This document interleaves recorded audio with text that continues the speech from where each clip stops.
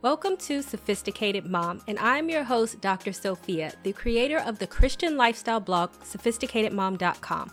I will break down faith-based advice and make it applicable and relatable to help you on your journey on this thing we call life. You'll learn everything you need to know on how to become the master of your own destiny. God's timing is perfect, never early, never late. I know this is not something that we always want to hear. We want to know now. We don't understand why we have to wait. Is God lying to us? What is taking so long, and is God going to come through on the things that he said he was going to come through with? I know I'm not the only Christian that has felt this way. It is very easy to get upset with God because we do not understand what in the world is taking him so long. Waiting for God to come through on what he said he would do for you can be daunting, and it takes a lot of trust.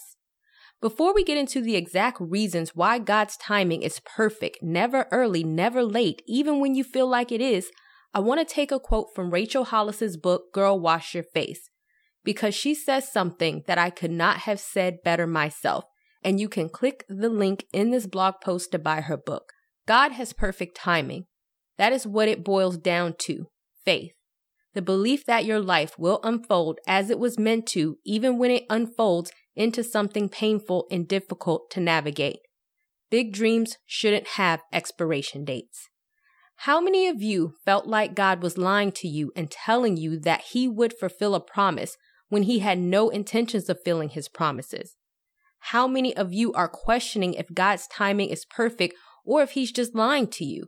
Or perhaps you might think that you could not have possibly heard God right because things are taking so long. You must be wrong on what you heard. This brings me to my first reason that God has perfect timing. God is not a liar. God is not a human that he should lie, not a human being that he should change his mind. Does he speak and then not act? Does he promise and not fulfill? Numbers 23:19. The reason that we think God is not going to fulfill his promise is that you may be thinking God is taking too long. It's not happening on your timing, and God is not doing what you want him to, how you want him to do it. Think about this. If you know that God has told you that he was going to do something, and if we know from the above Bible verse that he is not going to tell you something because he wants to just sit around and lie to you, the conclusion that we can draw is that God is going to do what he said he will simply because he said it. But also know that he will do it at the right time. And since we know that God is not a liar, we have to trust that the reason why he is not doing what we want from him to do at this very second is that it is not the right time. All we have to do is wait and trust. And that is what we call faith, folks. Which brings me to my next point. God's timing is perfect, so have faith. Trusting God is something that God wants you to do, but it is easier said than done. It can be so hard to learn how to trust God when everything around you is going wrong or when it looks like nothing is happening. As humans, we have senses, and it is easy to believe in things that we can see, feel, or touch. It can be hard to trust in the Lord when you really don't know what he is doing or where he is leading you. The key to learning how to trust that God will fulfill his promises is that you are choosing to have faith. And faith is the biggest thing that comes along with this whole Christian thing. No matter how long things are taking, no matter what your situation looks like with the bare eye, no matter if it looks like something is never going to happen in 1,000 years, you are choosing to believe that God can do what he told you he can do, knowing it will happen solely because God said it would. And God wants you to have this unconditional trust in him that says, I don't know what you're doing. I don't know when things are happening, and I don't care. I know that you, God, are doing something, and I will just trust that things will come to pass when you want them to. You can check out my video below on turning fear into faith. And also don't forget to subscribe to my YouTube channel. Point number 3, remember who God is. When God is giving us everything that we want and answering our prayers as soon as we pray them, then everything is all good in our eyes, right? But what happens when God told you something, such as a purpose, marriage, child, or a situation that you have been waiting for to come to pass, and months go by, weeks go by, and then years go by, and it still has not happened yet? Will you still be able to trust God then? Probably not. It is within our human nature to forget the things that God has done for us and dwell on what has not yet come to pass. When God tells you something, it's exciting. At first, you will go full speed ahead, all happy, waiting for the promise that God has told you to come to pass. But then days, weeks, months, and then years, and then you start to think, did I hear God right? Is this fill in the blank really going to happen? We start to get mad at God, wondering when the promise will start to pass, or even doubting that it will come to pass at all. Take Abraham. God made this promise to him. I will make your descendants as numerous as the stars in the sky and will give them all the lands, and through your offspring all the nations on earth will be blessed. Genesis 26:4. I am sure that Abraham was so hyped. He was going to have these descendants, as many as the stars, but then he started to get old.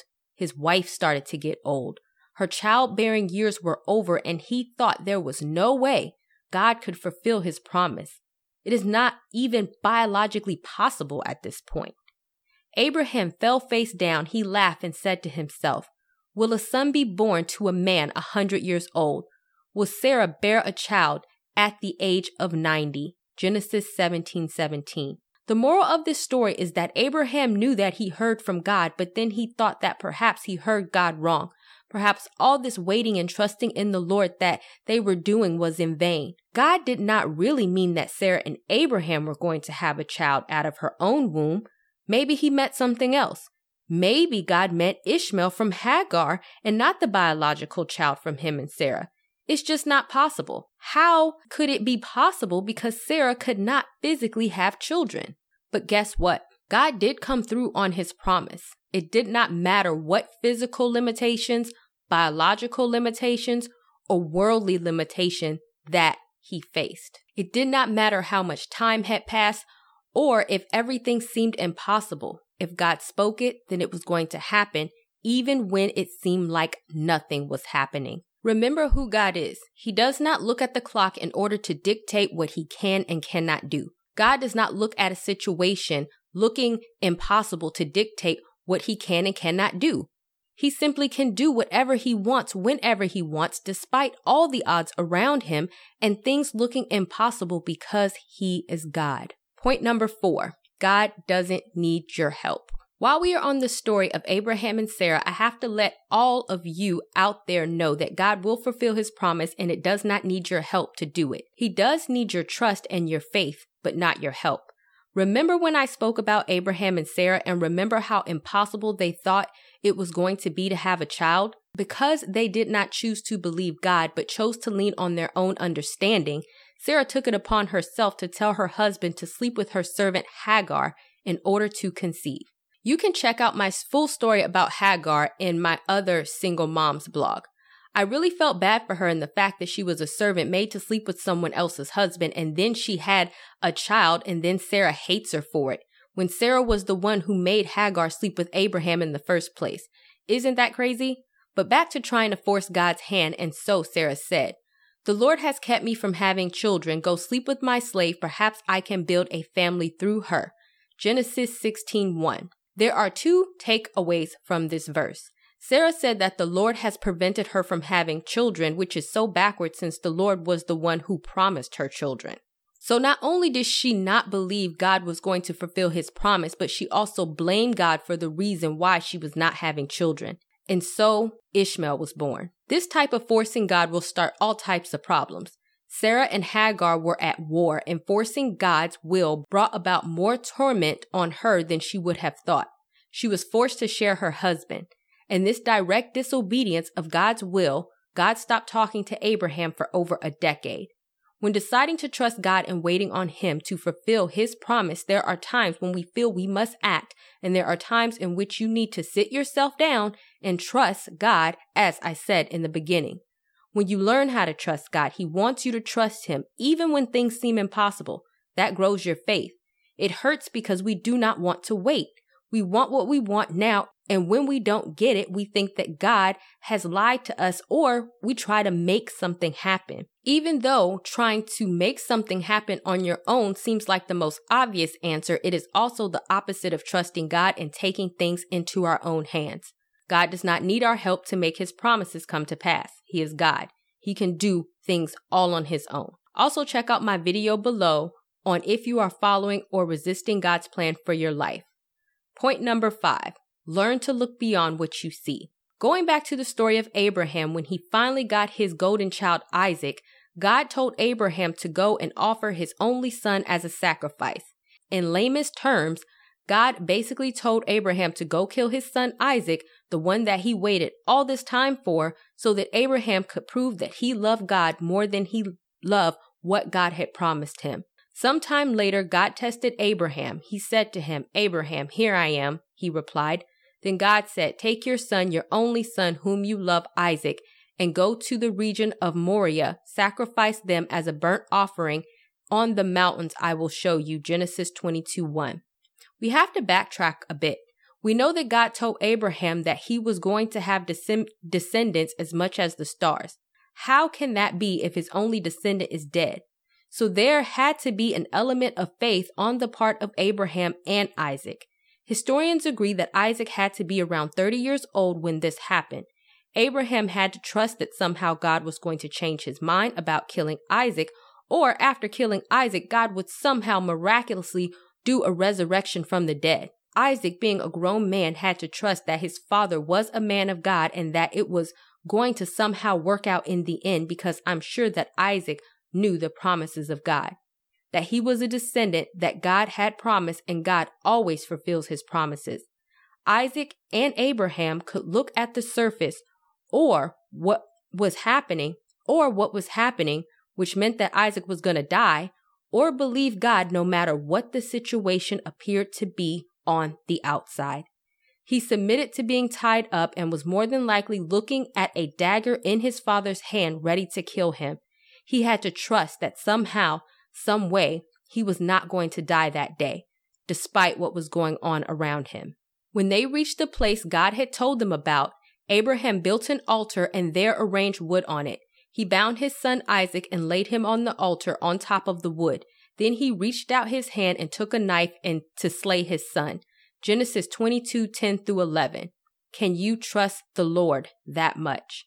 If I were Isaac, my father would have been chasing me up and down the mountainside if he had told me he was going to tie me up, kill me, and that this was somehow God's will, that somehow God's promise would still stand firm. You should have the same faith as both Isaac and Abraham that God fulfills his promises. You have to believe that if God has told you something, you have to trust that he is going to fulfill it. If Isaac, who thought he was going to die, was tied up looking at his father with a knife, still had faith, then so can you. God's timing is perfect. Final thoughts. God is not a liar, and if he said it, he will fulfill it. You have to look beyond what you see and know that God is going to do whatever it is he told you he was going to do. You have to trust that God's timing is the best time, and most importantly, you cannot look at your circumstances, situation, or wonder who, what, where, when, and why. God is going to fulfill his promises. That is for him to worry about, not you. Do not be like Sarah, trying to take things into your own hands because you are tired of waiting on God, creating an Ishmael, creating more drama, and leaving new situations behind, and now God has to clean up the mess you created. Learn to trust God and know that God fulfills his promises. Whatever you are waiting for will come to pass. It has to. If you know someone that really needs to hear this encouragement, then don't be selfish and feel free to share it with them. Last but not least, if you need a little pick-me-up and some faith, then get my Christian Manifestation Guide with Bible verses and affirmations that will help you stay true to the promises of God. Just click the link at the bottom of this blog post.